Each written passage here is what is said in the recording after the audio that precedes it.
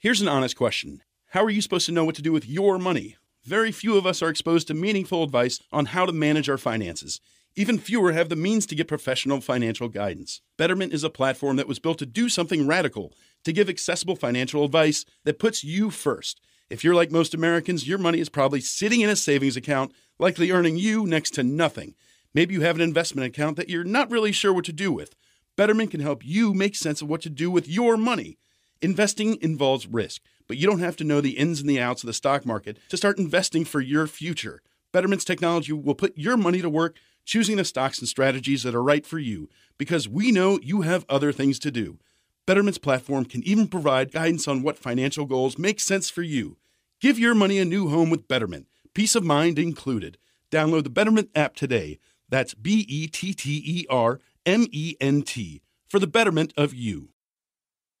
Hi, this is Russell Glasser, host of The Atheist Experience. You know, The Atheist Experience is made possible by volunteers and the generous support of viewers like you. If the promotion of positive atheist culture and separation of church and state are values that you hold, please consider contributing by becoming an ACA member or visiting our product page at evolvefish.com under the Partner tab. Thank you. John? I'm good. How are you? Very good. Today is Sunday, September 13th, 2015, and we're a live internet show based in Austin, Texas, dedicated to positive atheism and the separation of church and state.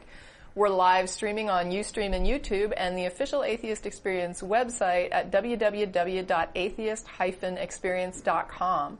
Show feedback, comments, and criticisms can be posted at the open show thread for this episode located at freethoughtblogs.com/AXP.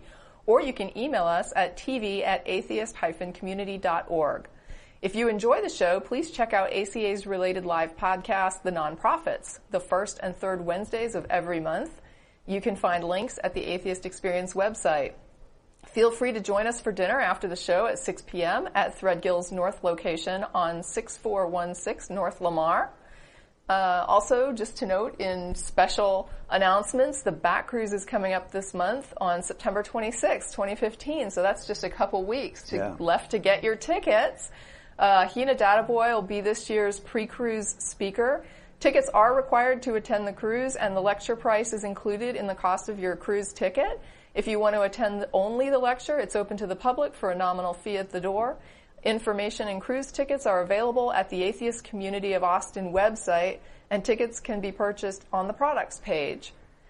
Since we're no longer in the public access studios, you can call into the show via Skype now. The show Skype handle is The Atheist Experience, all one word. Submit a text message to that handle on Skype, and if we can take your call on the air, we'll say your name, and then after a slight delay, our screeners will call you. So the process is a little different than it was when we were in the public access studios. And I understand that today we don't have any kind of a special topic to discuss. No. So we're just looking at callers, and so in the meantime, it looks like we're going to be waiting to connect with, I'm going to say Josu Sanchez, and I may be mispronouncing that name. I've never seen that spelling before. So we'll wait until the screeners let us know that call is queued up and ready to go. In the meantime, I've been seeing nothing but Kim Davis. Yeah. She's pretty much been my Facebook page priority, I think. And that was a little bit of a crazy train ride. Yeah. It's been a lot of drama. Yeah, I find it's really interesting how dishonest that the conservative Christians are when it comes to legal issues like these. You know what I mean? Because they'll talk about, like, for example, she was talking very much about how, this was an issue of her conscience. And yet the more we got into it, the more we began to see that she was actually pressuring her workers, the people that were subject to her in her office, to not issue these licenses. And then the claim was, well, my name is on the license. But when you really look at the history of this issue of gay marriage and the religious opposition, this isn't just about personal conscience. I mean, Proposition 8 in California was not about personal conscience, right? I mean, if it boils down to my personal conscience requires me to do everything that I can, including use the law to keep other people from exercising their rights, what you're talking about is just implementing your religious restrictions and requirements onto people using the law, and that's not okay. You know, you're free to not get gay married, and if you can get a religious exception to not participate in anything that brings about a gay marriage, that's one thing. But like when you're baking a cake, that's not a gay cake, it's just a cake. So you bake the cake, you sell it to a patron, you don't have to worry about what they're going to do with it, as long as they're not, poisoning someone with it. It's not a problem for you. All you did was bake a cake. And when it comes to the idea of someone else getting married, it's not your religious requirement to go out and try to create a proposition in order to stop someone from exercising rights that are guaranteed to them under the Constitution. And I don't think the idea that this was finally challenged and somebody finally brought it forward to a point where, we had to examine this issue doesn't mean that you created some sort of legislation from the bench. It just means that you understood that now that this is being requested, we're looking at it and we're saying, there is no reason to deny this right to people. If we're going to allow something under the law, we do have the concept of equity under the law according to the 14th Amendment. And you can't just arbitrarily penalize one group or another to say, hey, X group gets these rights and this other group we're going to say doesn't get these rights, just arbitrarily. You can apply that when there is a reasonable argument or for a burden upon the state, for example, or a problem that's going to be caused socially that would be so huge that, yes, we're going to have a problem here, and so we need to restrict this. So, for example, we don't allow 6-year-olds to drive automobiles, and that's a reasonable restriction on age. But when it comes to something like getting married, there really was no undue burden on the state to just issue a gender-neutral license. It's a very simple thing.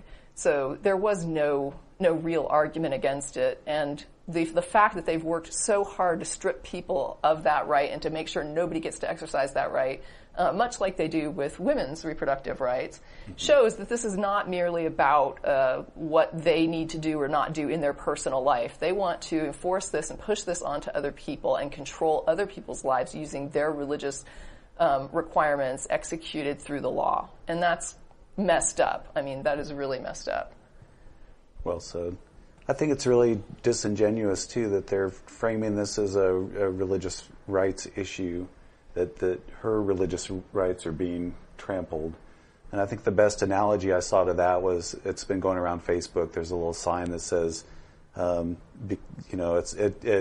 got a little California DMV symbol, and it says, sorry, due to the sincerely held beliefs of the Muslim clerk, we will no longer be issuing driver's licenses to women. Right. Sorry. The Christians say this is a matter of religious rights, but I bet they wouldn't respect that person's religious rights and use the same argument in that case. Oh, not at all. Not at all. And the other thing that's interesting is I was watching or rewatching The Revisionaries, which if people haven't seen it, it's a little bit of past history, but it's still impacting Texas schools. It has to do with the Texas School Board. It's a very good film, very interesting film. I don't think I've seen anybody watch it that wasn't shocked at what they saw. But the Texas School Board issue back when, the whole time I'm watching it, they're going through and they're trying to make this curriculum language saying, we need to look at the strengths and weaknesses of evolution, and the people that are writing the curriculum and involved in as experts on the curriculum are coming forward and saying, we don't understand what you mean by the weaknesses. Like, what are the weaknesses? We don't get it. We don't know what that represents. We don't even know what information we're supposed to supply there. There aren't weaknesses. So they changed it to evaluate and analyze or something like that. And the whole time they're doing it, they're saying, this isn't about our religious convictions. This is just about open critical thought in the classroom and examination of scientific theory in the classroom. And we want to have this open conversation where the children are free to ask questions. We want freedom, academic freedom. How could you be against freedom? Well, the whole thing, though, is I'm watching it and I'm saying, if this isn't about your religion, why is this the only theory where you want to apply this language? Yeah. Why don't you apply this language and use other theories? You're clearly targeting this. So when they give their little spiel, it sounds all pretty. But then you look at what's going on, and they are targeting this one thing. So they have this one issue that they're targeting, and it demonstrates that they are biasly looking at the one thing that conflicts with their religion. So this is completely about their religion. Yeah. Anyway. Dishonest. I'm not seeing It looks like we lost him. Yeah, I was waiting for the call to come up, just to let people know. I wasn't just chatting away while a caller was waiting. I was waiting for the call to come up, had this chat that I wanted to have. And we do have another person waiting. We're looking for Jeff now in Akron, Ohio, and hopefully we can connect with Jeff, or if Hosu comes back on, we can get back with Hosu. I'm probably just butchering his name or her name, by the way. I don't even know. Sorry if it's being butchered. Okay, thank you. It looks like we have a call now, so let's hear from Jeff in Akron. Jeff, I think you're live. Hi. Hello. Hi, Jeff. Okay, I'm great. You can hear me. I haven't used Skype that much. Oh, you sound fantastic. Oh, thank you. Yeah. Thanks a lot. Anyway, first of all, I wanted to say that, number one, I'm an atheist, and I've been watching the show now for a couple months, and, I can't wait until scientists are able to create a living cell in the lab, because that day will come. Just like man was able to walk on the moon, just like in 1900, nobody thought that man would be able to walk on the moon, and in the 60s we proved them wrong. And that day will come when scientists are able to take non-living chemicals and create a living cell in the lab.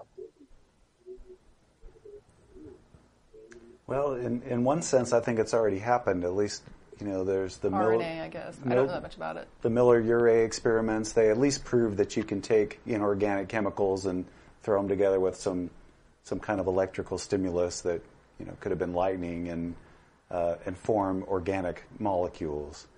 So that's at least that's doesn't prove anything about the early conditions of the Earth, but at least it shows that this sort of thing works in some sense. Can I ask Jeff?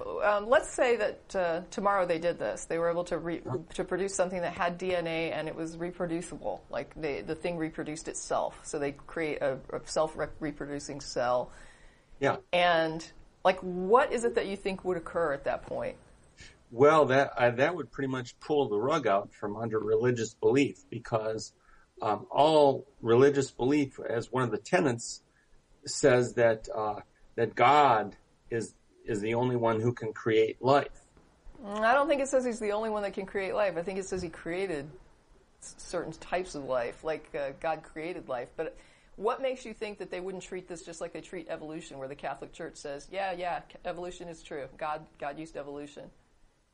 What makes you think they wouldn't do something like that and say, yeah, this is how God made life? That's interesting. I'm not really sure how to respond to that.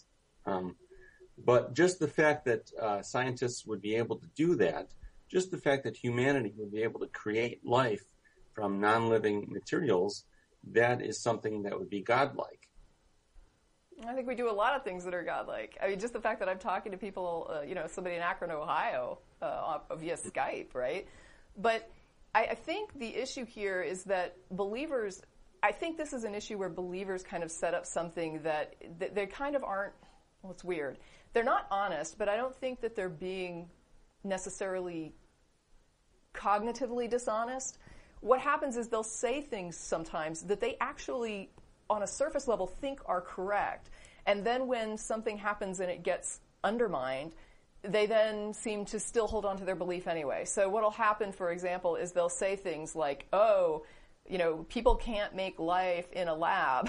And they hold this up as though this is some evidence of God or some supporting thing with God. And then if people did it, right, then they would just turn around and say, oh, yeah, that's how God did it. And it wouldn't affect their I don't think it would affect their belief at all. I think they would just sort of revise their beliefs in order to fit that in, just like they always do. Yeah, well, the fact that religion is so pliable in that way. It is. It kind of discredits religion. Well, what it discredits to me is their points and arguments, because what it shows me is that their belief is not based on these things that they argue so vehemently about. So these challenges that they put forward when they say, we can't make life, they're acting like that's a big thing. And then when it's gone, suddenly it's not a big thing anymore. Suddenly it's like nothing. And so they just move on. And so what's happening is they have this belief, but they don't really even know why they have it. And they think that they have all these reasons, right? And one of the reasons they think they have it is because, wow, life is such a mystery.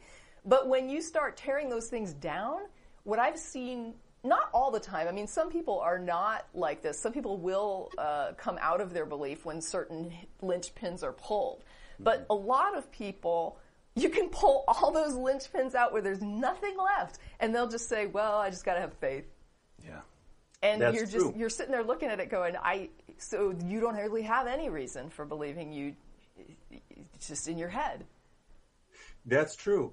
I think that the argument has already been won. It's just that, really, you guys can just basically go home as far as I'm concerned. The argument's already been won. It's just that some people don't want to be reasoned with. Yeah. So it's a wrap. Jeff says we're done. Thanks for watching. We'll see you next John, week. do you have anything to add? I mean, I've dominated this, I feel like. No, that's a very good point. I just wanted to raise one more point. Sure. I believe in philosophical naturalism. And the reason why I do, I know that's a stretch, the reason why I do is because all of the evidence that we've collected so far is in support of philosophical naturalism. There is no, all of the mysteries that were unknown, that have been since solved, they've all been shown to have natural causes. And so therefore, nothing that we've collected as far as evidence has shown philosophical naturalism to be false.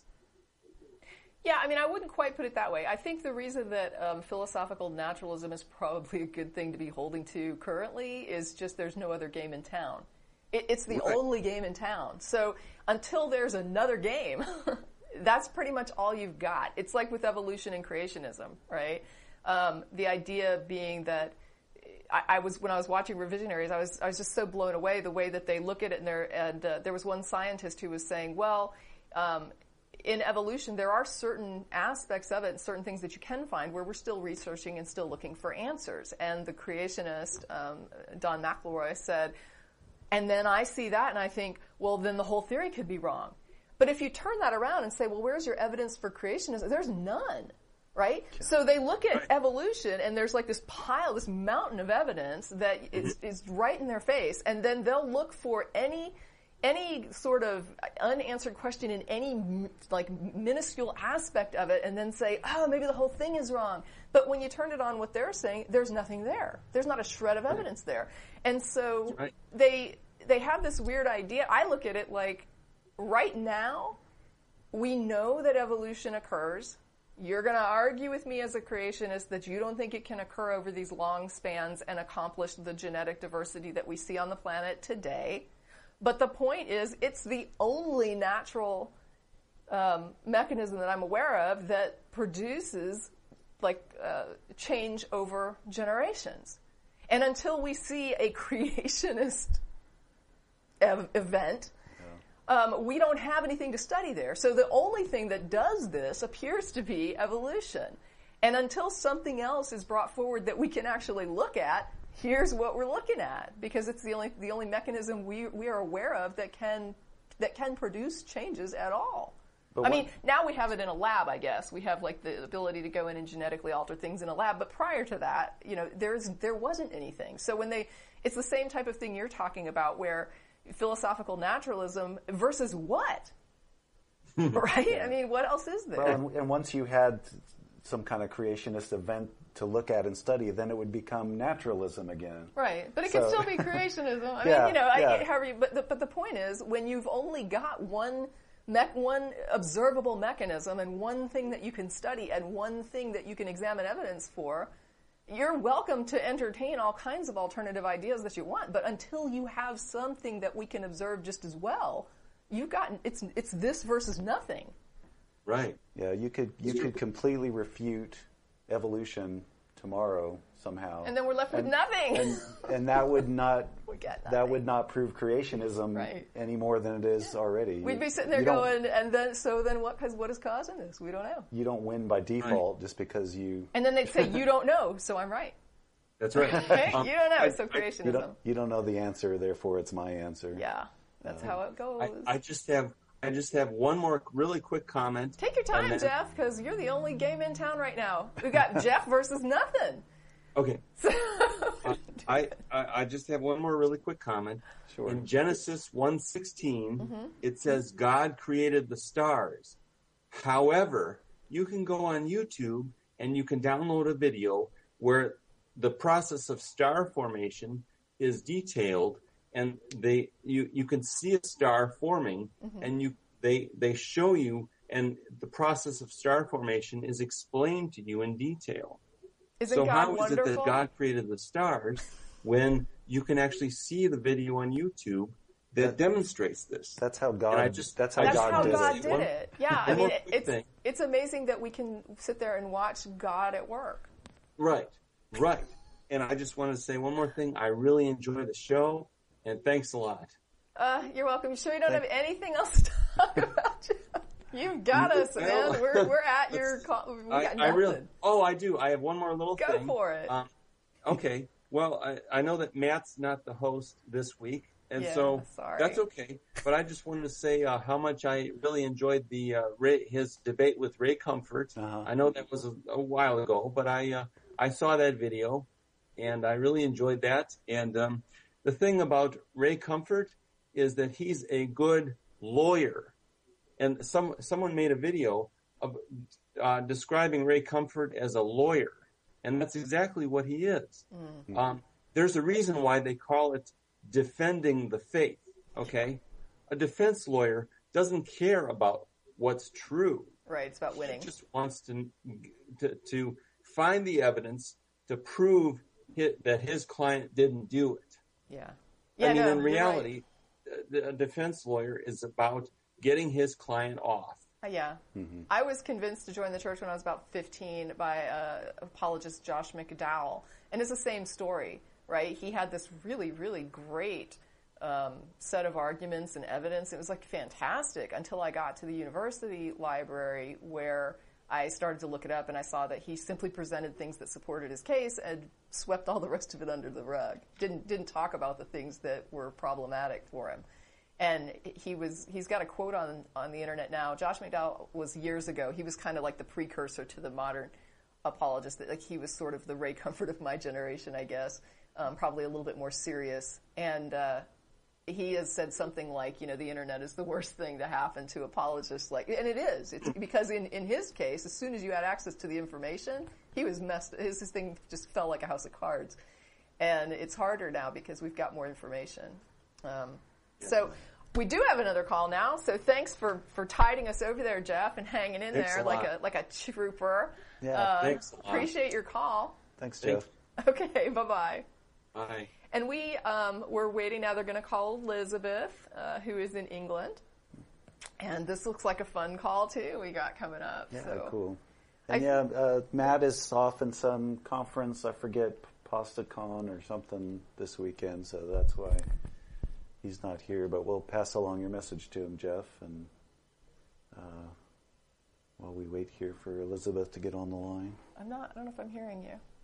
Yeah, mine's been cutting out a little bit, too. A little bit of mic issues, but we'll get it fixed. I think it is just the little we connectors. can't blame I the think I'm public better access now. studio for the equipment problems this time. Is all. Hey, Jeff sounded great. That was good Yeah. sound, I gotta say.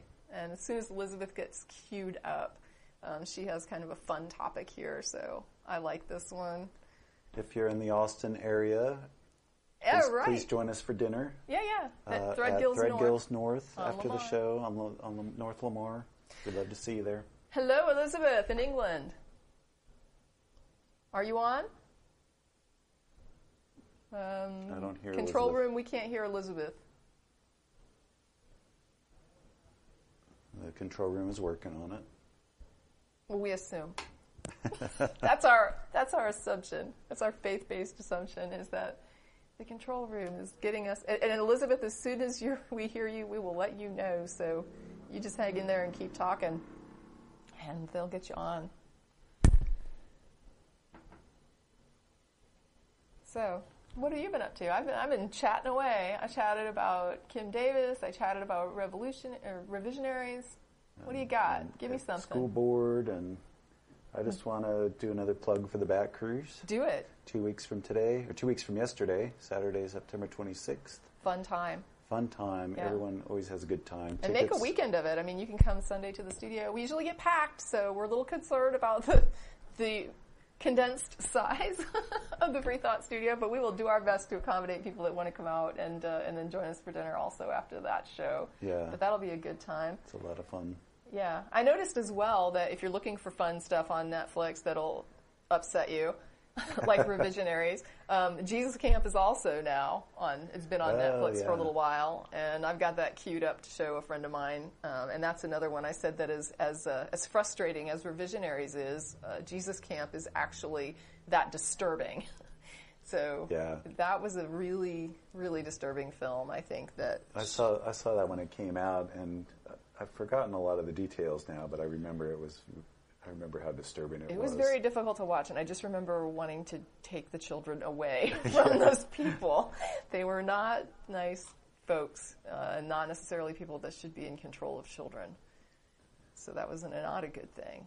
It looks like Elizabeth is not on the line anymore. Maybe. No, they're working on it, I'm pretty sure. Let me see what else I've got going on. I wasn't really prepared with topics today since I'm playing host. Elizabeth, are you there now? Is she? Elizabeth, can you hear? Oh, I hear something. Elizabeth?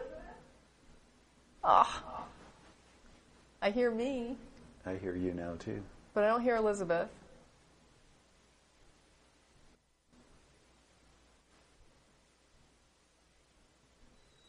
Too much dead air. Well, I just want to thank Elizabeth for being so patient with us, because that takes a special personality to hang in there when we're having troubles. So I'm not just scanning the internet. I'm trying to see what else I've been posting because I'm looking for topics. I don't think the cat memes are what people want to hear about. Oh, yeah, just FYI, since we can promote stuff, right? I mean, we can say things. Chris Johnson is traveling around doing his A Better Life, and I think it's not on the bookshelf anymore. Well, it's good to promote that because a lot of people from the Atheist Experience were involved in the project, and I know I helped support it, like at the Kickstarters and stuff.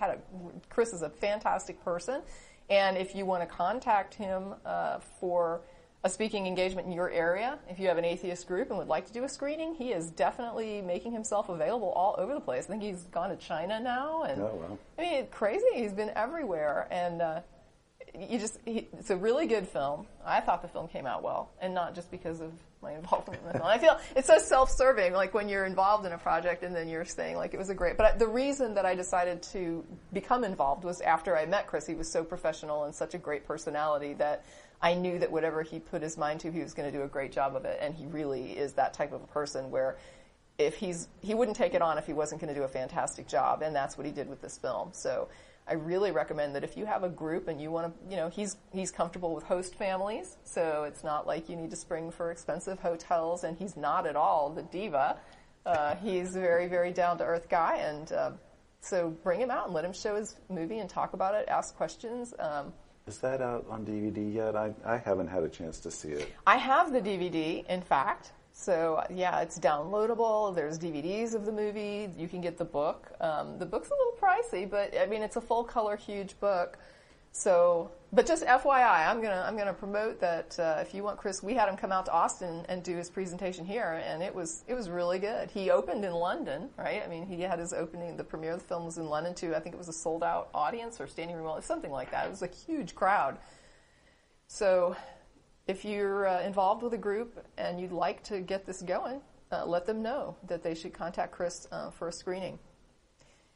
And let's see. Oh, I was also posting quotes from GOP representatives who are supporting, I guess, Kim Davis. Yeah. So we've got Mike Huckabee. There was a very funny little article with Mike Huckabee where he was interviewed and someone asked him, called him out on whether or not we should be issuing divorces.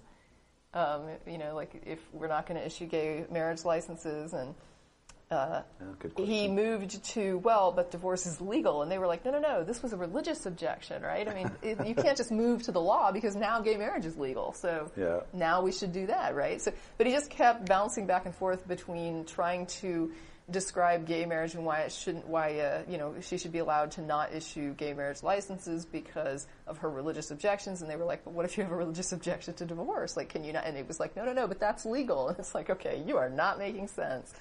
And just kind of watching, most of the time I think in interviews I get really frustrated because the interviewer will sort of realize they're not getting an answer and then they move on. But this person really hammered it. And so it was very interesting and for me somewhat enjoyable to see the squirming. So I liked it. If a person's going to be dishonest, I like to see them squirm. Well, and it's such political posturing too. He kind of made himself part of the big photo op when Kim Davis got out of jail, and it was funny because Ted Cruz, our illustrious senator from Texas, wanted so badly to get up on that stage and share the limelight, and one of Huckabee's aides prevented him from getting up there. So, these guys, they're trying to posture for political reasons. I'm not sure how sincere they are about the deeply held religious beliefs. Now, I will say that there were a few GOP reps who were not in favor of Kim Davis, and I was very glad to see them step out. I'm trying to remember. I want to say it was Lindsey Graham who said that she needs to do her job. So I'm kind of glad to see that because it seems like this type of an issue sort of, the GOP has such a reputation outside of the GOP as being such a right-wing conservative, group of people. And so it's interesting to see an issue like this that separates like the really whacked out part of the party from the part that kind of realizes this is getting really whacked out. So it's kind of interesting to see some people saying, yeah, this is a little extreme even for me as a GOP rep. And I kind of wonder what's going to happen there. It looks like, they're starting to get like more Tea Party versus GOP. Yeah. So, the Ted Cruz crowd. Well, and then along those lines too, this week, our former governor, Rick Perry, dropped out of the race. I guess the country's not ready for an indicted felon to be president just yet. So is he indicted? Was it felony charges? Yeah, he's indicted. He hasn't been convicted yet, but yeah. We'll see how that turns out. I don't know if that was really what did it for him or not. I think he's just too far. I think he's too extreme. I think most of the people out of Texas since Bush, I mean, these are people that make Bush look not conservative. You know what I mean? They're so wildly, religiously conservative. Yeah. Perry and Cruz are just over the rainbow. Oh man, I think am I supposed to announce the next one? Should we be trying? If you can't get Elizabeth, we also have Guy, and we can maybe try to call Guy. I don't know what the audio issue is with Elizabeth, but I feel bad because it was a fun topic, and I hope they'll keep working with her. Yeah, because I don't want to just let her go if we can get it to work. But we also have Guy in Ontario, and if they want to try that one and then get back to Elizabeth, I don't know. Hey, it was a fun topic, and I hope they'll keep working with her. Yeah, because I don't want to just let her go. That sounds familiar. Yeah, that sounds like you. Oh wow, deja vu. Hello? Hey, who is this? This is Guy, actually, not Guy. Oh, Guy from Windsor. Okay, welcome. Yeah. We can hear you. Okay, that's fine. So, do you have a definition of godhood? No, I don't. It's because, you see, once I got involved a little bit with atheism, I sort of realized that most atheists are being blindsided in a way by a theist. Because if you don't have any definition of godhood, what makes for God, then anyone can come along and tell you, oh, this is God, or this is God, and this is God, and you end up having to fight all sorts of battle about all sorts of things, right? Yeah, that's the reality of it. And you don't get anywhere. But if you had a definition of godhood, what makes for God, then you can at least simplify the whole thing, right? But how do you get people to agree with it? Yeah, that's the problem, is agreeing on one common definition. Like, I mean, I could walk around and say, I have this definition of God, and this is the definition of God that everyone must adopt in order to talk to me about God. And if I said, let's say that I said, this is my definition of God, and I give a definition, and then I say, that's the God that I reject, and someone else says, well, do you accept my God? Because my God's not like that. And then I'm going to have all those same arguments again, won't I? In a way, yes, but let's say we put it.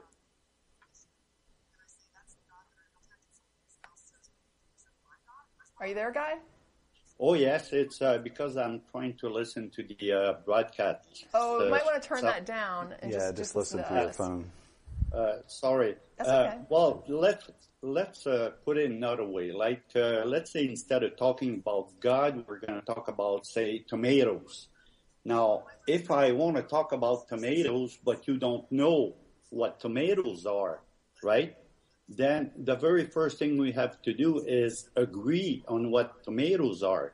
Because if we don't even agree on what tomatoes are. That's not a good example, Guy. We should stick to an example that is conceptual, because that's what God is. So let's say, for example, love.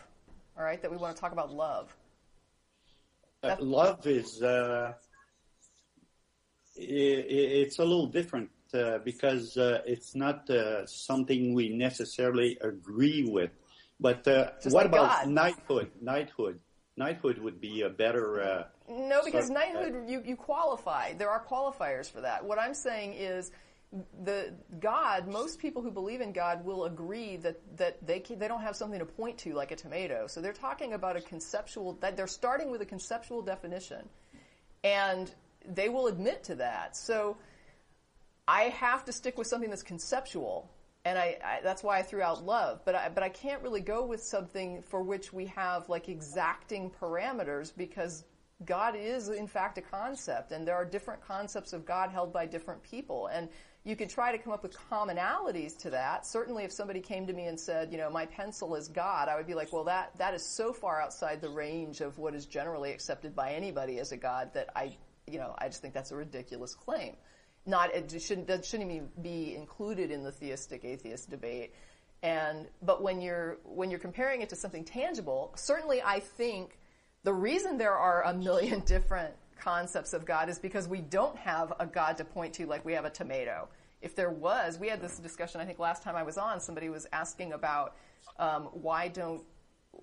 forget how they put it, but I was trying to explain to them, if you don't have that pointer, if you don't have that thing that you can point to, I have nothing to compare it to, and so everybody has their own concept here. Okay, I'll go along with your idea of concepts. Every word that we have is, in a way, stands for a concept of some sort, right? Sure. Okay, so whatever the concept that we decide to talk about, whatever it's love or knighthood or even godhood, the idea here is that, say, here I am now in Windsor, I can have any definition of tomatoes, love, God, or tool sheds that I want, right? I think it's a little different when you're talking about love versus a tomato, because a tomato, we actually have tangible examples that we can observe and study and examine. With love, we have some very basic aspects of it that we can examine. Right? I mean, we have brain reactions that we would agree with you, except that the next step, once I have my definition of whatever, right? As soon as I start talking to you or anyone else, we have to agree on some common grounds, right? Yes, that's why we ask people when they call to explain what they believe and why they believe it. Okay, and this is where the definition of godhood comes in, the same as the definition of love. Let's say you insist on love, that's fine. But in order to talk about love, we do have to talk about what we mean by love. For instance, it tends to be very hard in this day and age to define love, but there are some basic agreements. For instance, if I love someone, I'm not going to go and punch them in the mouth, right? No, I don't think there is agreement on that. I think there are some people who think that they love you so much that if you tried to leave them, they would kill you.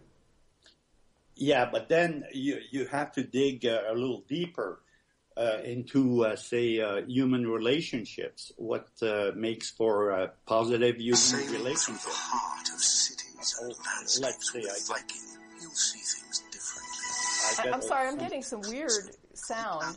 We're getting some weird audio. I don't know where that's coming from. And I'm having trouble hearing the caller. Like, I don't know. It's very quiet. Is it? You can control the volume there. Are you still there, Guy? Okay, that's better. Okay, I'm using Ustream, and they keep coming up with those commercials. Okay. So I'm trying to get rid of them. Okay. But the idea Just here is what we hello? Yes, go ahead. Okay, the idea here is that whatever concepts we have to agree on them before we can talk about them. Yes, that's why we ask people what they believe and why they believe it. Okay, now if you're going to talk about God or love or whatever, but let's stick to the idea of God because that's the theme of the show, I guess. The idea is that we should have a common definition of it. Now, if you talk to someone who says, oh, it's my definition of God, I don't care about what anyone else's definition of God is, then you know you're talking about someone who may not want to communicate or someone who may not be rational. But at least you know you're not, it's pointless to talk to them, you're not going to get anywhere. So if you talk about someone who's going to be talking about God, the very first thing you have to do is sort of agree on a definition of God, which is the sort of heart of my question, a definition of godhood, similar to a definition of knighthood. Like you may want to talk about a knight with a horse and armor, and he's saving damsels in distress, right? But you can also talk about some other knight who has achieved something worthwhile in a modern society, does not even ride a horse. Right. And what brings all of this together is that we have a definition of knighthood, which is someone who's been knighted by a monarch. So we can talk about what seems to be at first very different people, but they have a common ground and we can relate to it. Same as God. If you have a definition of godhood, then you can talk about all sorts of different gods, but know that you're still talking about gods, and maybe you choose to one particular god over another one. I guess I'm trying to figure out here, like, how do I get to tell somebody what God they believe in or don't believe in? So if a Catholic comes to me and they're telling me that they believe in God and they want to talk about God, and I say God, whatever. Gods are mortal. Yeah. If they don't drink the ambrosia, they die. And if you don't believe that, then the thing you believe in isn't God. I mean, the Catholic's not going to roll over for that. Yeah, but if you start the discussion by asking them what their definition of godhood is... That's what we do. No, you ask them what their definition of God is. It's a little like if I say I defined you, okay? I say, okay, you're a woman, you're from Texas. But by talking about you as a woman from Texas who is the host of a show, that does not define women in general, right? Right, but most people are not believing in other people's gods. They have their own concept of God that they adhere to. I don't know anybody that adheres to multiple concepts of gods. Yeah, but that's why they have to have faith, because they themselves don't have a definition of godhood. So the work to be done is to actually come up with a definition of what makes a god. For instance, let's say that one of the characteristics of God would be ultimate, right? I don't know what that means. Ultimate. What does that mean? Well, look it up in a dictionary. It means there's nothing beyond that. That's the most of the most. I disagree with your aspect there, your metric. Apollo was not ultimate, but he was a god. Actually, he was ultimate. If you No, he wasn't. He actually, there were other gods that could supersede him. There were times when he would go head to head with some of the other gods and lose. How is he ultimate? Yeah, but you see, one, you tell me you don't have definition of godhood. Two, you decide that one god can be more powerful than another god, so that the other god that is not quite as powerful as the first god is not a god. So it doesn't make sense. No, what I'm saying is that you had a pantheon in Greece where they had gods. The people worshipped the gods. Everybody agreed these were gods, and yet sometimes the gods went head to head, and one would get their way and the other one wouldn't. And those were gods.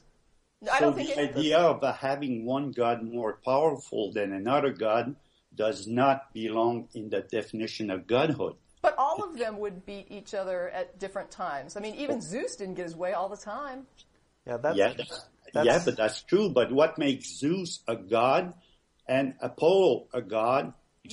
Because they were immortal and superhuman. Like, that's pretty much what the Greeks observed and called a god. It was immortal and superhuman. Obviously, the Greeks didn't agree that an aspect of godhood is being ultimate. So that's exactly the problem that we started out saying, is that there's no way you could get agreement, I don't think, on any facet of what godhood is. And what do you do with demigods? Like, what do you do with the half man, half god? What do you do with Hercules? Right? I mean, is that a god? He's mortal, but he's half god. So what is that? I mean, then we have to go to what I call the next step: ultimate, but in what way? Right? Because if the strength of the god does not matter, he's still a god, even though he may be weaker than another god, or a goddess is a woman, whereas Zeus is a man, but they're still both gods.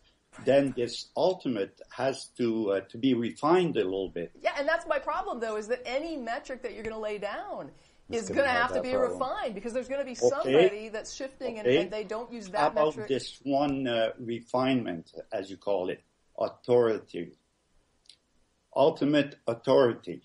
Those could be two nice little refinements for the definition of godhood, wouldn't they? But did Apollo have ultimate authority if he could sometimes get his ass kicked? I mean, I guess that's what I'm trying to figure out, is like, how do if I can find gods that we agree as humanity were worshipped as gods, these were gods, but they're not adhering to these particular structures. I mean, I don't think that absolutely anything can be classified as a god. But I do think that among the concepts of God, there is so much diversity that you really just have to let the person coming to you tell you what it is they're talking about. And then if you want to say, wow, that's so outside the range of, what anyone has ever worshipped or labeled as a god, that I don't, you're out on a limb by yourself there, like, I'm not even worrying about that concept. But when it comes to even common conceptions of God, historically and modern, they are all over the map within that concept. Let's refine it a little bit more. Why? Then. I guess I'm asking why. Why am I defining this for other people? Why don't I let the person who's coming to me and they believe in God tell me what it is they believe in, and then we have a conversation from there? Because if you don't have a definition of your own, then you cannot have... How do I have a definition for something I don't even think exists? Yeah, but you cannot say that it doesn't exist if you don't have a definition to I don't look believe for. that it exists, because all of the claims that have been brought to me have failed to convince me that they are correct. And so when I say that I don't believe in God, I'm saying I don't believe in any of the God claims that have so far been put forward to me, any that I'm aware of. Okay, and that brings us back to what I said at first. If you don't have a definition of godhood, you have to deal with every case on a case-by-case basis. Yes, you do have to. All the claims. Yes, but you do. I guess I don't see what the problem with that is. That seems like the natural Different way people to discuss. have different gods, and I don't get to dictate. If you start telling people this is what your God must be, they're just going to tell you. No. You don't dictate to people. It's a little like, say... well, then I'm letting them tell me what they think. I'm not getting this. Yeah, but when we're driving at that, it's like for every word you have to have a sort of consensus, right? Otherwise, people won't be able to communicate. If I want to talk about cars, right, you have an idea what cars are, and we can talk about it. if I want to talk about trees, right, you have an idea what trees are and we can talk about it. Yes, because we can observe those things, but God is not like that, right? God is purely conceptual. If they could bring a God to me and show it to me, we wouldn't be having this conversation. How right? can you say that God is only conceptual when you don't even have a definition of Godhood? Because other people's definitions are conceptual. I'm reacting to claims. That's what the atheism is. It's a response to a theistic claim. Yeah, but since you're responding to particular and subjective claims as to what God is, you're not talking about God. You're talking about an interpretation of what God is. You could say the same thing about love. Yeah, but if the person is wrong... How do you be wrong? It's their concept. They can't be wrong about what their Well, of course you can be wrong. I mean, people are not always right. They can be If somebody wrong. tells me this is what I think love is, right? Like Jim says this is what Jim thinks love is, Jim's telling me what's in Jim's head with regard to love. I can't tell him he's wrong. I can tell him I don't agree with that's not what I would call love, or I think that's like a weird, way to express your love by killing your partner because you were so obsessed with them. But I do understand that there are some people who view it that way. So I have to accept that within the realm of the way people look at love, there are some people that look at it that way. So what you're saying is that someone can be wrong and you have to accept it without... I'm not calling him wrong. Any need to correct. I'm saying that there's no standard to judge by which it's right or Show wrong. me the God, and I'll tell you whether or not they're wrong. Right? But it's like if they have a concept in their head and they're describing it to me, how are they... It's like if they come to me and tell me they're sad, they're not wrong. I don't get this. I'm going to have to say, I don't know where this is going. Feel free to post at our blog. I would say you might want to go to the Free Thought Blogs /AXP, and there's an open show thread for this show. And I'm going to go ahead and direct you to go ahead and sort of type this up and post it as a comment on our blog.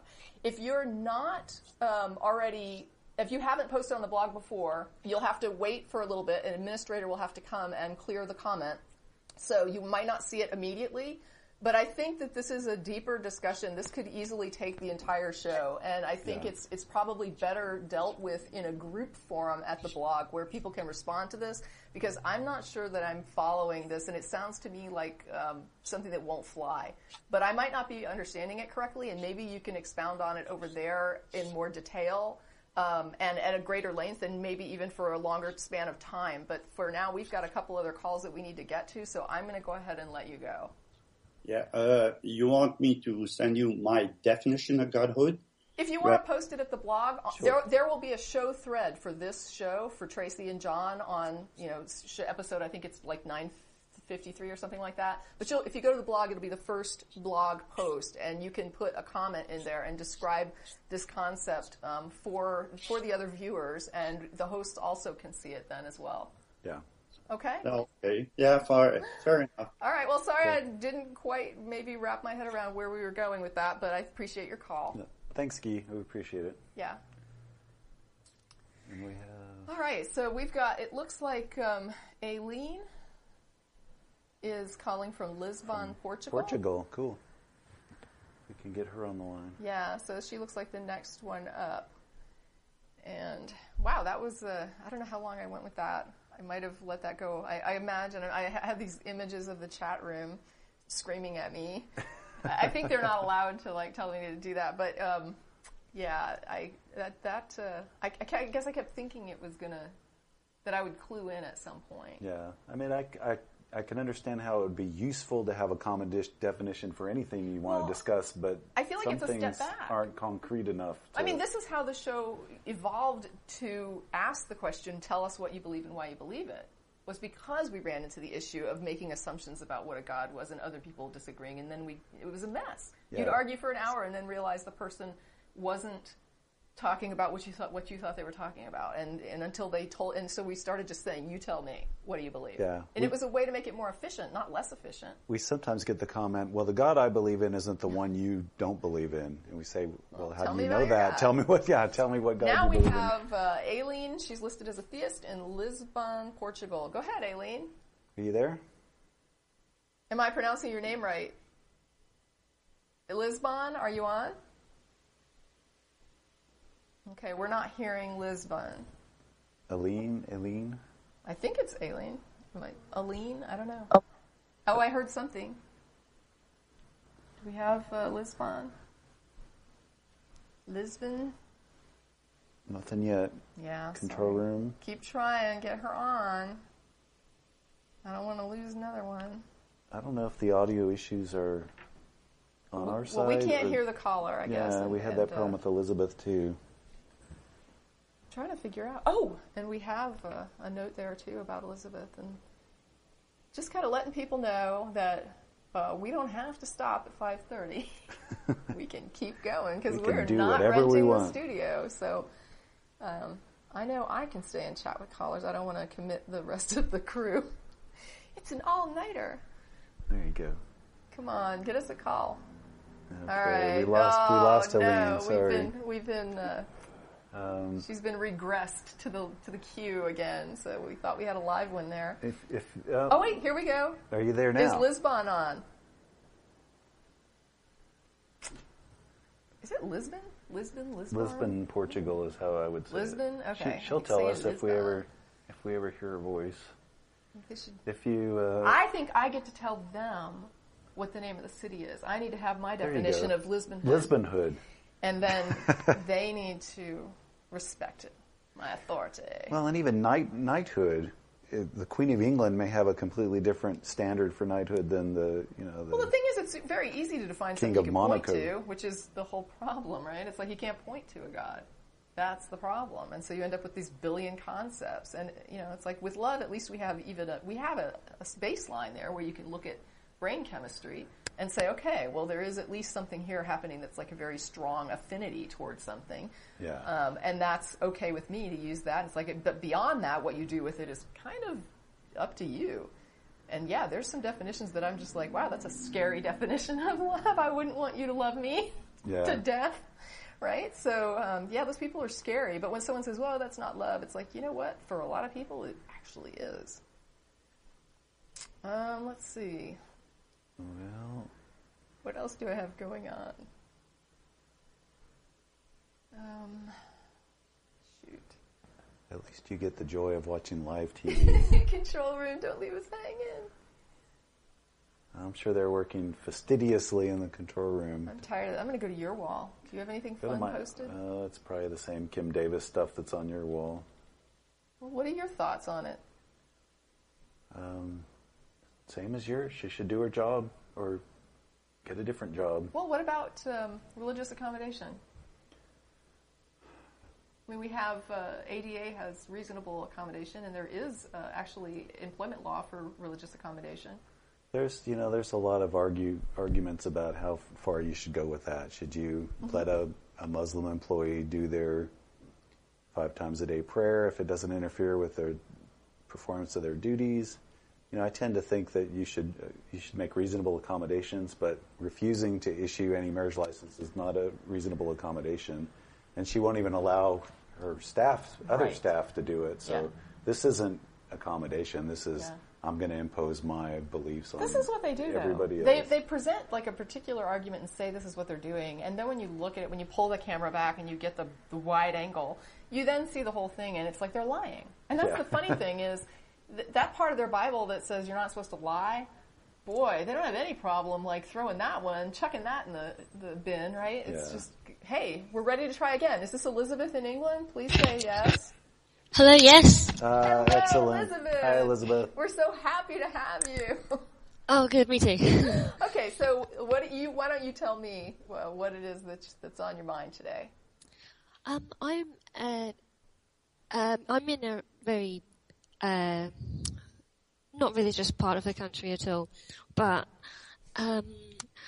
everybody here seems to have a ghost story of their own, or they know someone who has one.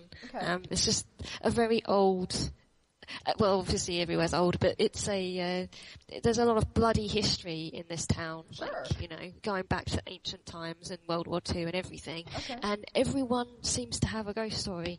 And it does freak me out a little bit, even though most of these people who believe in ghosts don't believe in gods, they don't believe in anything else, but everybody seems to everybody seems, because everywhere's so old and there are so many old buildings here. I've got friends whose whole families are convinced the house is haunted and stuff. And I should note, let me interrupt you just to note that you do identify as atheist, correct?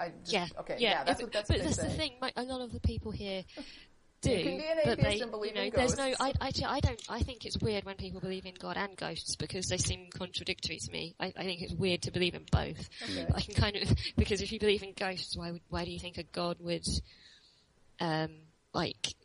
make a system like that where you just I don't know why God God after would death make any system, but actual creepy. I don't see why. Okay. I think it makes more sense to be an atheist and believe in God than both. so the ghost thing kind of creeps you out. Is that what we're hearing? Yeah. Yeah, you're creeped out by ghosts. I don't. It's a difficult thing because I don't see it as particularly extraordinary claim because if we don't know what it is, how can it be extraordinary? And if everyone has their own anecdote, it's hard to dismiss as easily as, someone rising from the dead. I can dismiss that easily because that contradicts what I know about the universe. Let me ask you a quick question and just make sure we're on the same page here. If I describe a story to you, if I tell you a ghost story, and then I say, this was my dead aunt who came back and did whatever, and I saw this. Now, are we in agreement that the experience that I had, while I may have lived through something that has convinced me I just lived through seeing my dead aunt come and do something, for me to say that it actually was my dead aunt or the ghost of my dead aunt is not valid because I have no way to confirm what caused that experience. Do we agree there? Yeah. Okay. But I feel like some of the alternative explanations are just as implausible. Like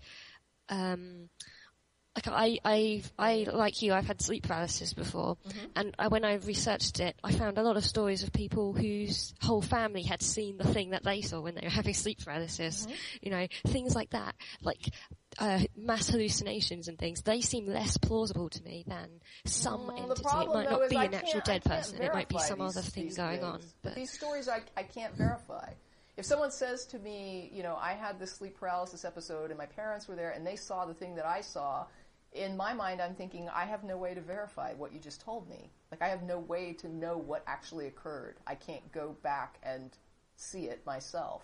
So I'm hearing a story, and do you understand, are you familiar with the phrase, the argument from ignorance? Yeah. Okay. What happens there is that somebody does the ghost story and then they say, and this was caused by the ghost of my dead aunt, right? So they're claiming a cause, although they can't really confirm that was the cause.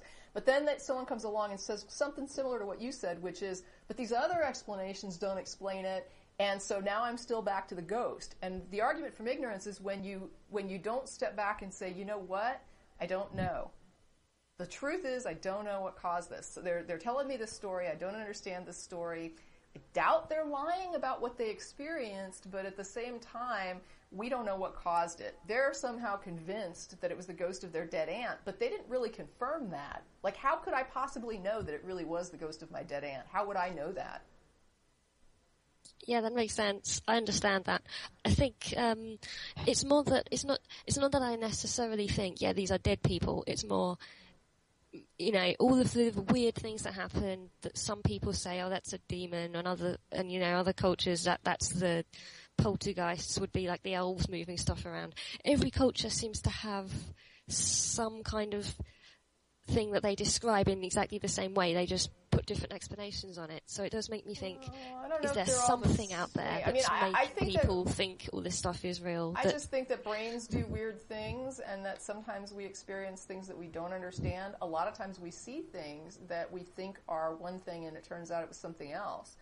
Sometimes we see something that appears to be something else and we might be viewing it incorrectly, but we never get a chance to go investigate, and so we think, wow, I can't believe what I just saw, and maybe we didn't see it. Maybe we saw something that was, looked like that, but it wasn't that, but since we didn't go and investigate it, we don't know, and so we go away saying, I never forget the time I saw a dragon in the woods. Well, maybe you didn't see a dragon in the woods, but you ran away because it scared you, and so we don't know what you saw, and you might have just seen, like, a weird trick of light on a tree trunk. I mean, I've seen things that I've been really like, wow, that's bizarre, and then I find out what it is, and it's I thought I saw the silhouette of a person in my backyard. It turned out to be like just a couple of shadows lining up with a bird feeder on top that kind of resembled a head.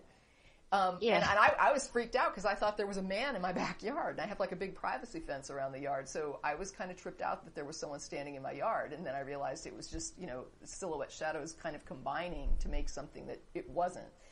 And people are really suggestible too. Like if somebody else had been in the room and not looking out the window at the same time as you, and you say, I totally saw a person in my yard, and they look out and they may see a shadow and or they go outside and a cat goes running over the fence and they just hear the bustle and they say, "Man, I saw something go over the fence." Like somebody, I think there was somebody back there.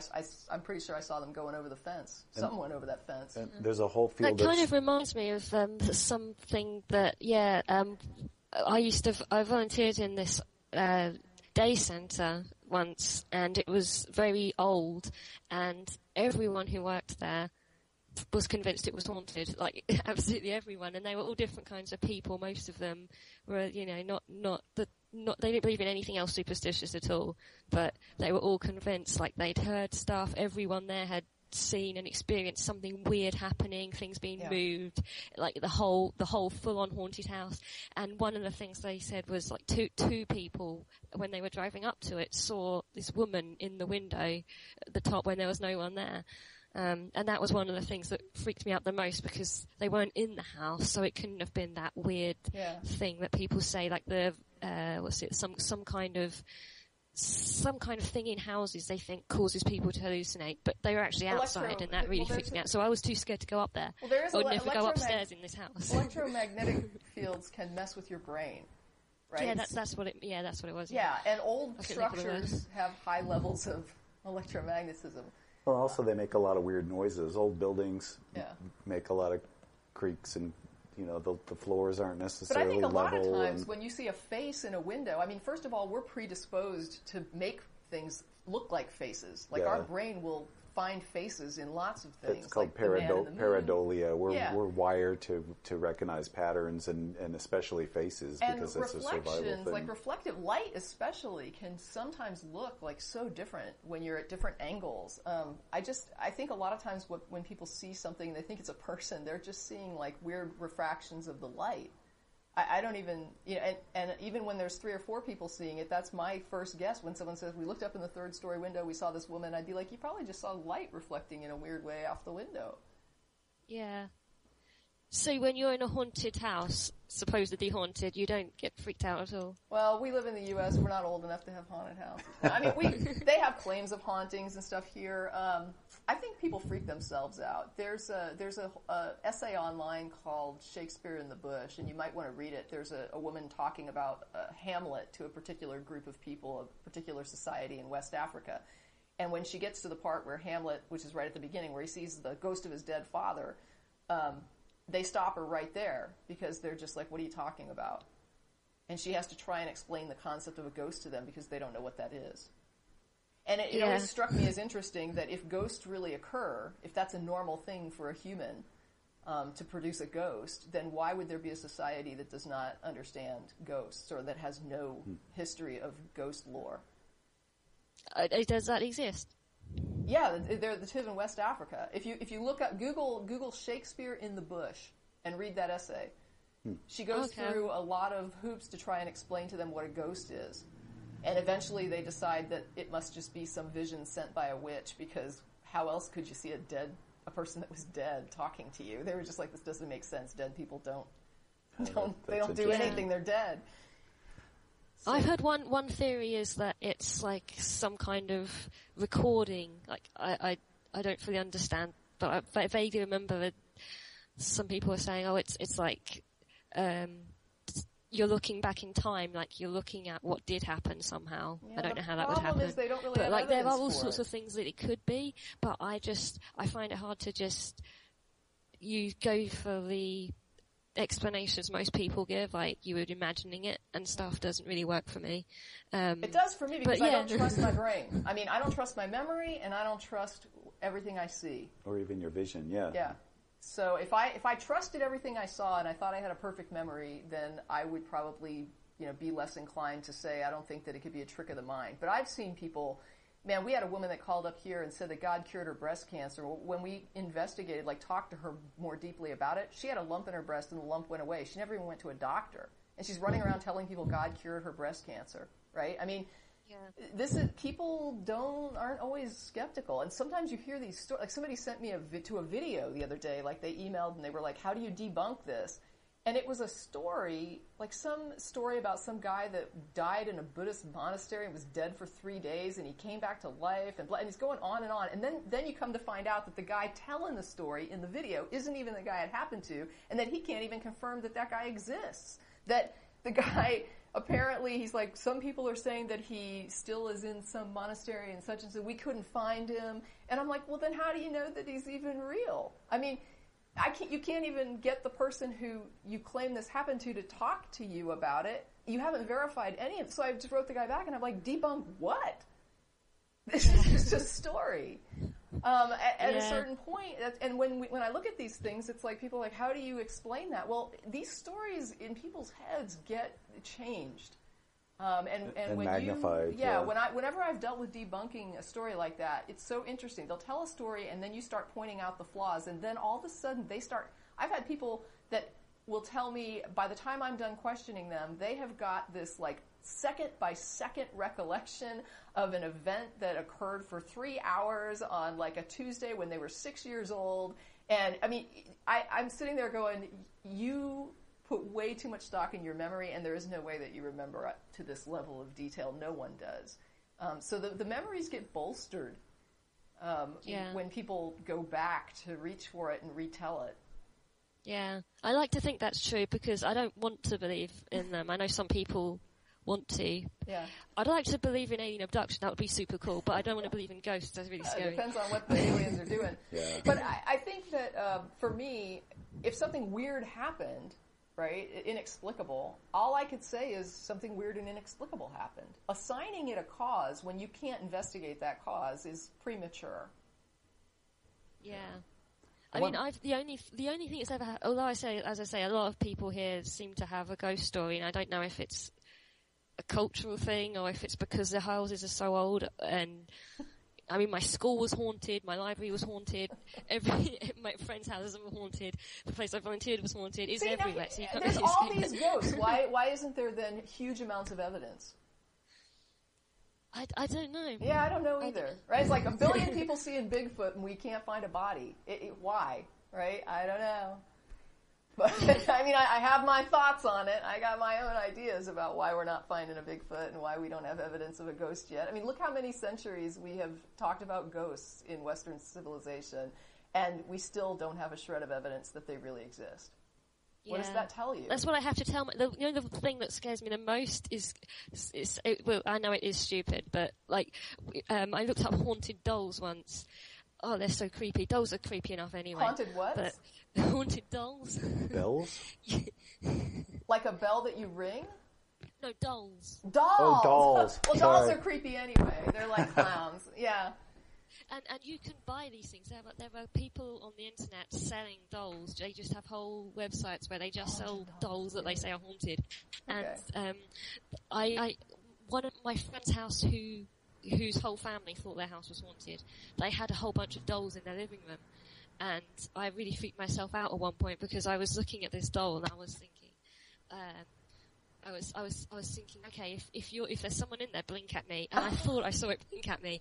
And now I'm too scared to, I would never sleep in his living room again, just in case, See, I don't know. No, it's stupid. I know it's stupid. But, but you know what? And this goes back to about people being suggestible. If they had never told you their house was haunted, the fact that they did predisposed you to be, maybe a lot more sensitive to what you were looking at and looking for something weird to happen. Whereas if they hadn't mentioned that at all, you probably wouldn't give the dolls a second look. Yeah. And I think haunted houses work the same way. People say this house is haunted, so you're going to be listening for any little strange noise you might hear. And then if you hear something, it's haunted. I heard it. And the other thing is, how do we get that haunted dolls blink? Right? How do we get that? I saw there was a video where one seemed to blink on YouTube. Because somebody told you that haunted dolls blink, so this haunted doll, then that's the thing. It's this is where we get these metrics from other stories. We don't really know what a haunted doll would do. Somebody else said a haunted doll would blink. I don't know. Does it, or does it talk? Does it, whatever?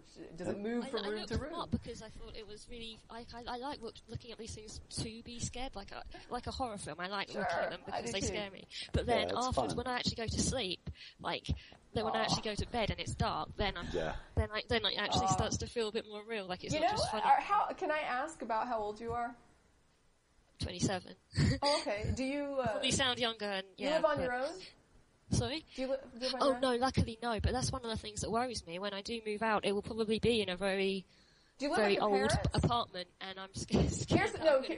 Are you living with your parents still? Are you living with your parents still? Yeah. I'll tell you, the cure for being afraid of haunted dolls and ghosts in your life is when you move out and you have to pay a mortgage and you have to pay your own electric bill and all that crap becomes so scarier than a haunted doll. And so what happened to me was I'm kind of like, you know what, if I'm going to be walking through the house and I'm going to encounter like a demon, whatever, I don't have to pay the mortgage if it kills me. Because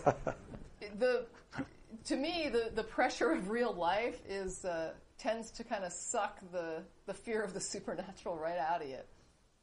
I hope so. Yeah, maybe that will happen. If you ever have to deal, for example, and I'm not wishing this on anybody, but like my ex-husband went through like a bout of cancer, and if you ever have to go through cancer, demons aren't going to look so bad. They're not going to look so tough. Yeah. Yeah. Yeah. Well, it's true. I don't think about this stuff when something bad actually is happening. There you go. Because it's bigger. Real life is bigger. It's bigger and badder than the supernatural, unfortunately. Yeah. Well, and I used to do that, especially when I was a little kid. I would have to sleep with my closet door closed because in the dark the clothes make shapes that kind of like your shadow in your backyard. Plus you can hear when the monster opens the door. At least you get the heads up. Whereas left open, they just creep right out. Yeah. As I say, I live in that kind of town, and I work in London, which obviously because it's crowded with people, it doesn't feel that haunted in the day, but supposedly it's full of dead people because of like the wars and stuff. And I see dead people; they're everywhere. All right, well, I'm going to let you go, Elizabeth. It was a fun call, and I really appreciate it. Yeah, thanks so much for talking to me. Thank you so much. Thanks, bye. Okay, so I'm okay staying. I don't know if you are or not, and I don't know if the crew is, and I can't really speak for everyone, but I can stay and take a couple more calls. The crew needs to come and kind of give me a thumbs up or a thumbs down based on whether or not they're dedicated to stay, because I don't want to commit for several people. But we do have a couple more calls to get to.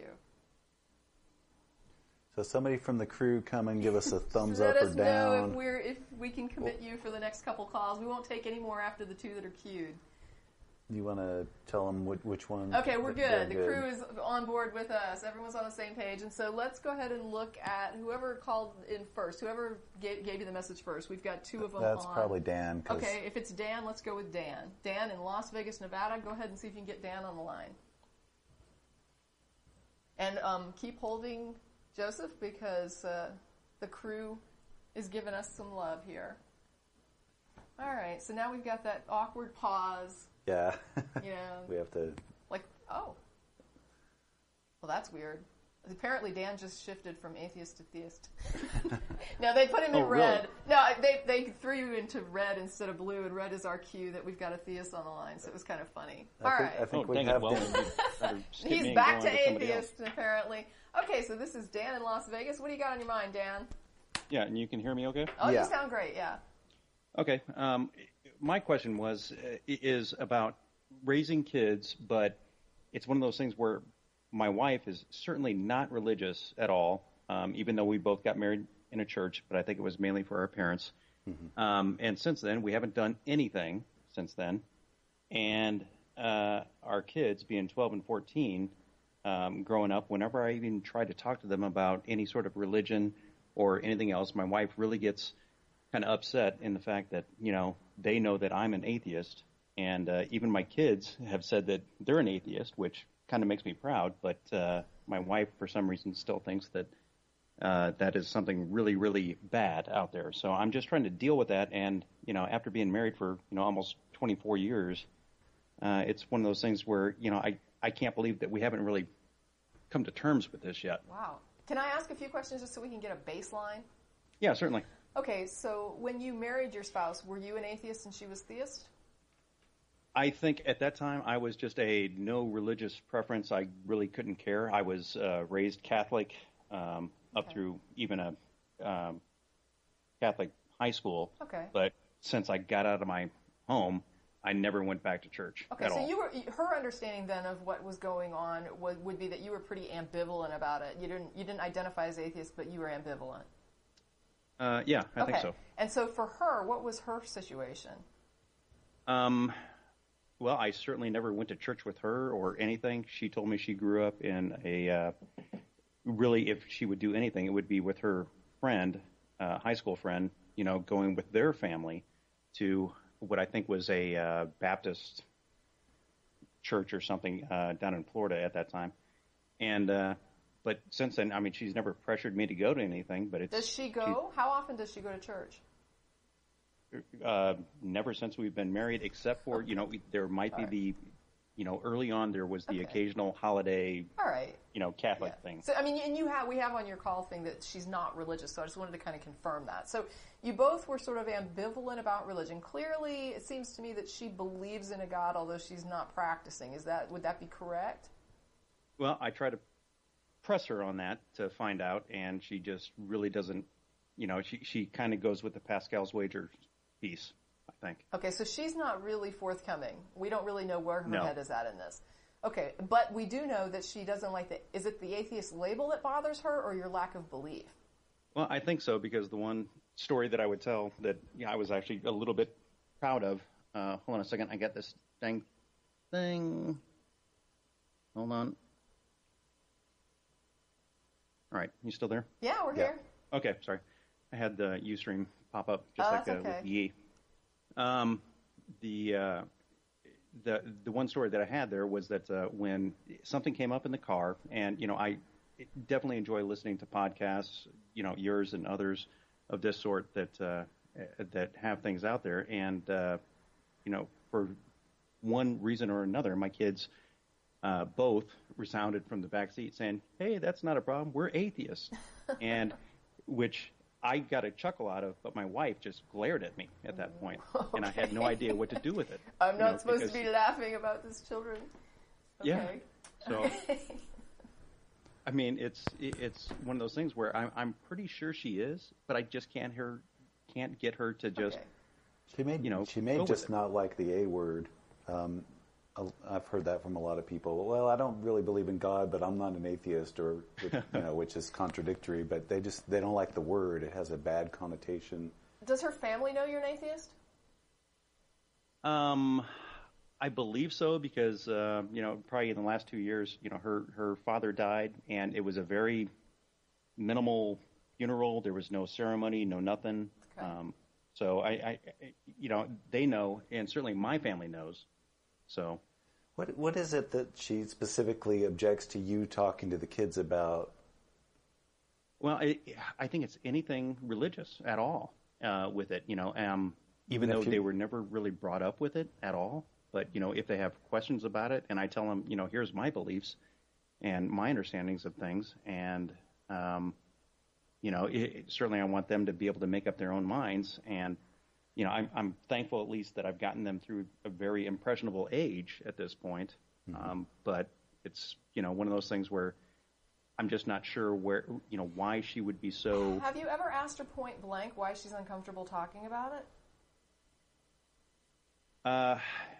Yes, I would say that I have. And I just kind of get the, cold stare back. It's, you're going straight to hell. Frustrating.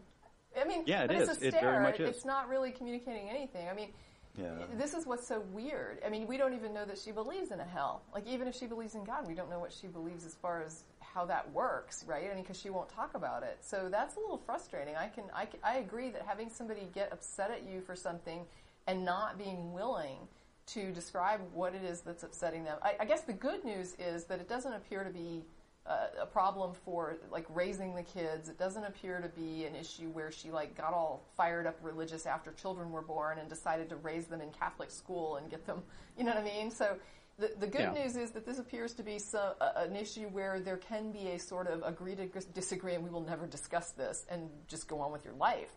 But I do understand why it's sort of like this mysterious black hole that you're scratching your head about. I would too, but the only positive thing I can see with this is just that it's not a divorce issue. You know what I mean? This isn't like something that's going to crack your family.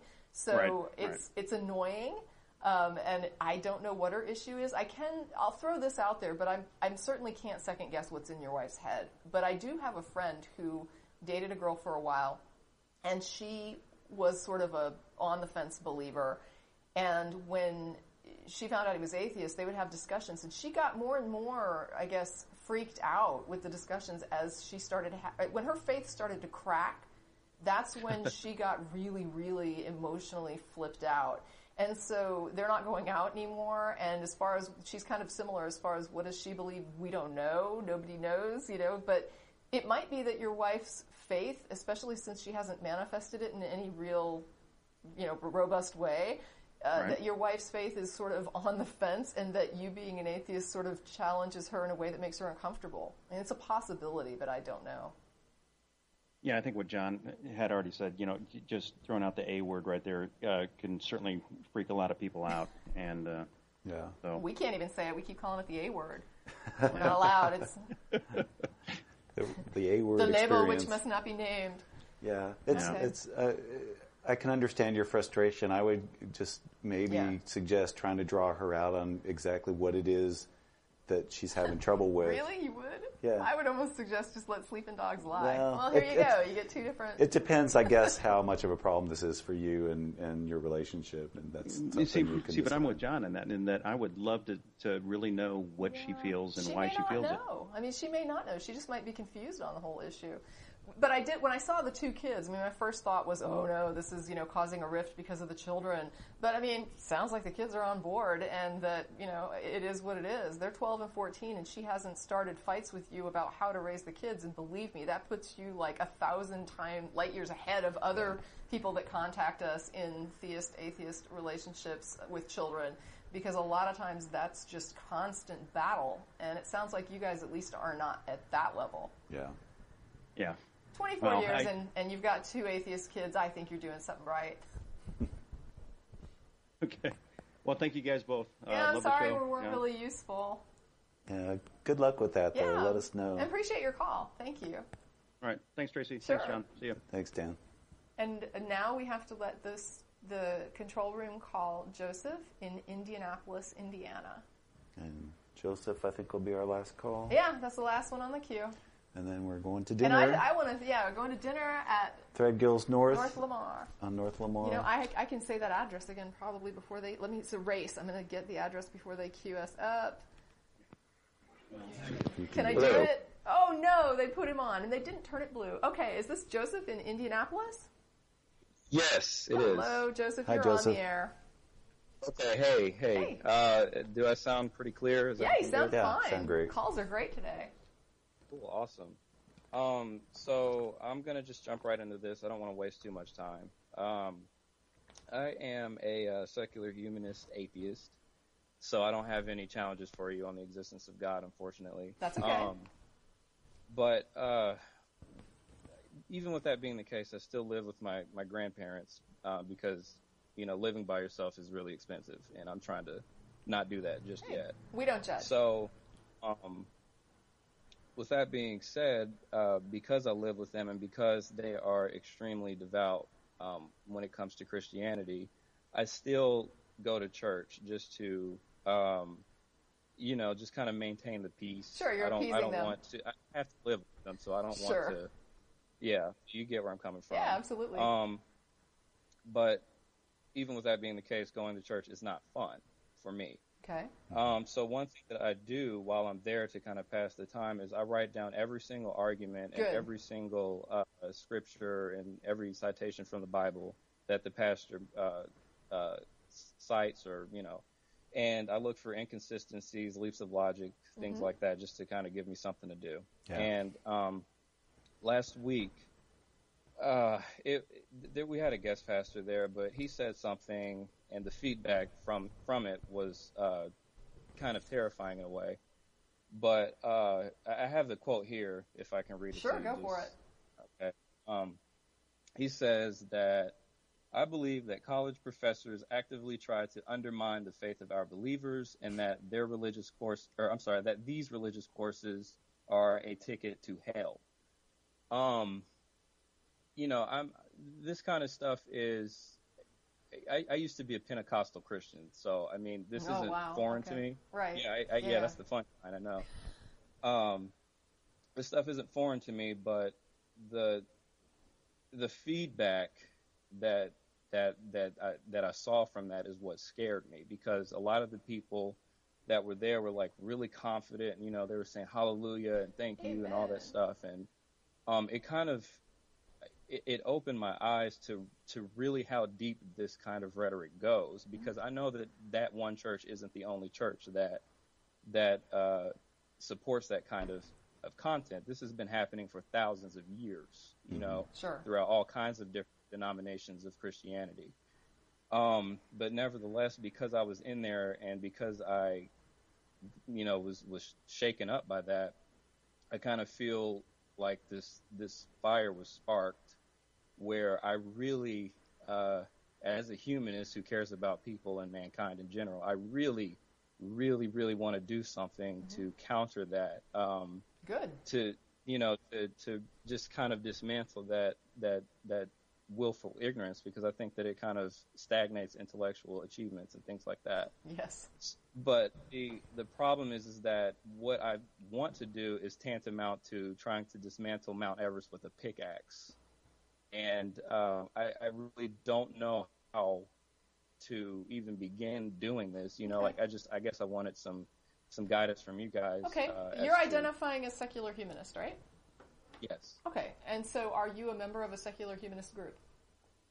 Not directly. I mean, there's some groups on like Facebook that I'm part of, but not like I don't actually go to any. Okay. No. You're in Indianapolis. That's not a small city. No, not at all. Right? So here's the thing, right? We all start out as people being dependent, right? Like we're born and we're completely dependent on someone else. And then as we get older, we develop into independent people, right? And so you're at an age where you're an independent person. Yes, you have interactions with people with dependencies, like you talked about, you're living, with your grandparents and whatnot, but for the most part, you are an independent person. And when we work toward a goal as an independent person, we can be productive, but we can be far more productive when we become interdependent and we work with groups of people that have a common goal. So I think what you'll find is that right now you're saying, I'm sitting here and I see this mountain and I feel like I'm attacking it with this pickaxe, and I, like John Henry, you're going to blow your heart out, right? I mean, you can't take on the mountain alone and win.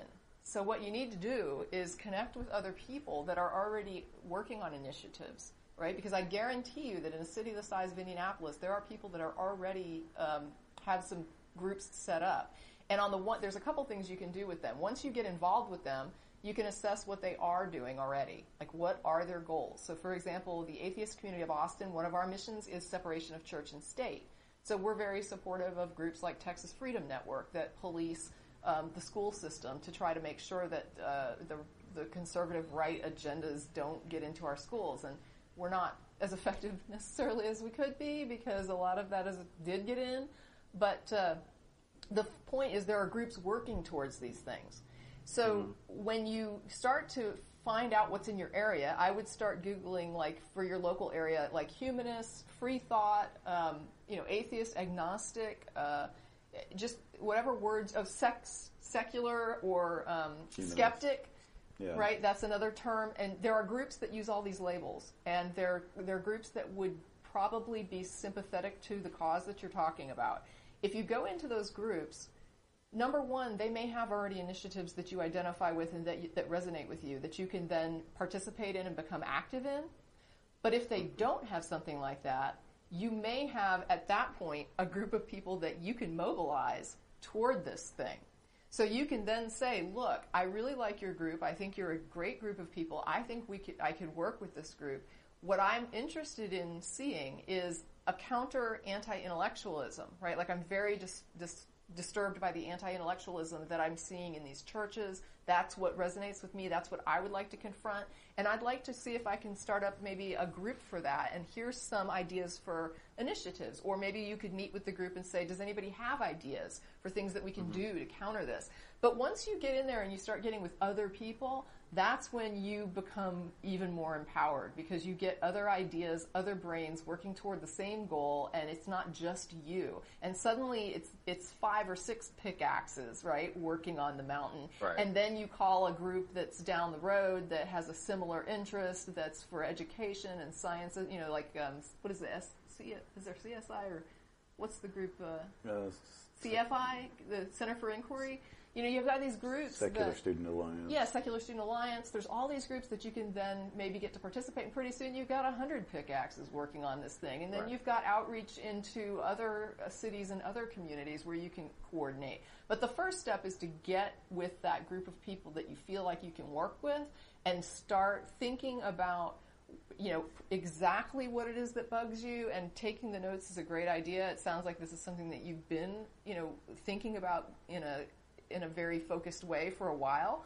So think about what would you like to do and instead of how do I dismantle this, what kind of things could you promote that would counter this, right? Like for example, if I don't like the right-wing agenda that's promoted in the science classrooms to sort of go after evolution, maybe I need to be promoting like a science agenda. Maybe I need to start working with groups that deal in the sciences in my area and start lectures or community awareness raising on the point of what is evolution, and how science is under attack. Like, you get that information, get somebody from Texas Freedom Network to come and talk, at a local group in Indianapolis about what they deal with there and how this, has national impact. I mean, you can do these things, and it's much easier to do them when you have the resource of a group at your disposal as opposed to just yourself. Right. Does that help? Yeah, it really does help, and I don't know how I didn't even think about that. Well, thanks for calling. I'm glad you called then. Yeah, no problem. There's still I'm not trying to make an excuse for why I shouldn't do this or anything like that, because more than likely I'm going to do it. But the reality of the situation is that I can say, both from observation and from experience as a Pentecostal Christian, that I don't even want to limit this to preachers, because the Bible itself kind of reinforces this too. Like, you have 1 Corinthians chapter 1, 18 through 21 from Paul, I will destroy the wisdom of the wise and things like that. Don't use your mind. That'll just mess you up. It's really well seated in the theology. Yeah. And that's the thing. I am going to try, because I do feel obligated to, in a way, as a humanist, to do what's best for, or to do what I think is best for everyone. But it's like the moment you start to gain a voice and you start to raise criticisms about Christianity specifically, it doesn't even matter if you don't attack anybody. Like, if you don't say anything bad about anybody and just limit your arguments to the Bible itself, there will be millions of people who just immediately, by virtue of the fact that you are not a Christian, reject everything that you say. They won't even allow themselves to be open to criticisms for what they want to believe. And like I said, I can say this from experience. No, I wouldn't argue with you, because I know exactly what you're talking about. Everything that comes out of your mouth is just Satan. Yeah, exactly. Like, I just want to sin, and I want to make the world. You've been deceived, and what you have to say doesn't matter. Yeah. So is it just kind of like you just ride out the storm and hope that eventually something sticks? Or, well, you can't always change what's in someone else's head. I mean, if this is about deconverting, but that's kind of why I was recommending what I was recommending. If you're against intellectualism, then I would say, rather than going and fighting head to head with people that are anti-intellectuals, because that's, like you say, somebody that's saying they don't trust reason, you already got a road to hoe there with trying to convince them that you're right by using reason. So I would say, rather than go and try to have productive conversations with people that reject reason, you do to promote intellectualism, like promote learning, promote critical thinking. That's the way to go. Bolster these things and reach out to people in the community to help encourage the things that are positive that are not aligned, I guess, to the anti-intellectualism. The more we can marginalize these dangerous perspectives of, for example, don't reason. Reason's a dangerous, deadly, poisonous thing. I mean, that's a toxic view in itself. And so when you're trying to combat that, you're not going to make too much headway trying to reason with that person that's promoting that, but you can make some headway in promoting reason and promoting critical thinking and promoting intellectualism outside that community to the point that you marginalize. It's like, fine, then we'll have this little, Westboro Baptist Church can sit there with their 20 members and, pick at the funerals, whatever they're going to do. But they're certainly not going to grow with that doctrine. And so that's kind of what I think we need to do. We may not be able to change what is in most cases when it comes to something like this, but we can certainly change the environment to make sure that this thing doesn't grow. And that's what's important. Okay. That is perfect, Tracie. You were on it. Thank you so much. Sure. I'm definitely going to take that into consideration and do what I can to make that happen, because I've said this a bunch of times already before, but I really care about mankind and people in general. So I'm going to do what I can to make sure that, we're okay. Even though I'm just one person, I know that my influence is pretty limited in the grand scheme of things. That's why you get with other people. And you do what you can. That's why you're right. Mm-hmm. So you do what you can, and you'll make a difference little by little. Go do it. Call us again in a year and tell me what you're working on.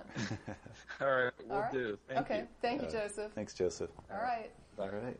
And Joseph was our last caller, and so we're heading down to 6416 North Lamar for Threadgills to go and meet everybody. And we're going to be there a little bit late because it's 10 after 6, and I think we were supposed to be there at 6 p.m. is what we promoted. But hey, you got a good long show out of it. We did some in-depth calls, and I hope that they weren't, too boring or went too long. I know I'm not normally hosting, but You're did awesome my best. So deal. Thanks to the great crew for everything they do behind the scenes. And for staying late. Because I can't time things. And we'll see you all at Threadgills. All right. Bye-bye, guys.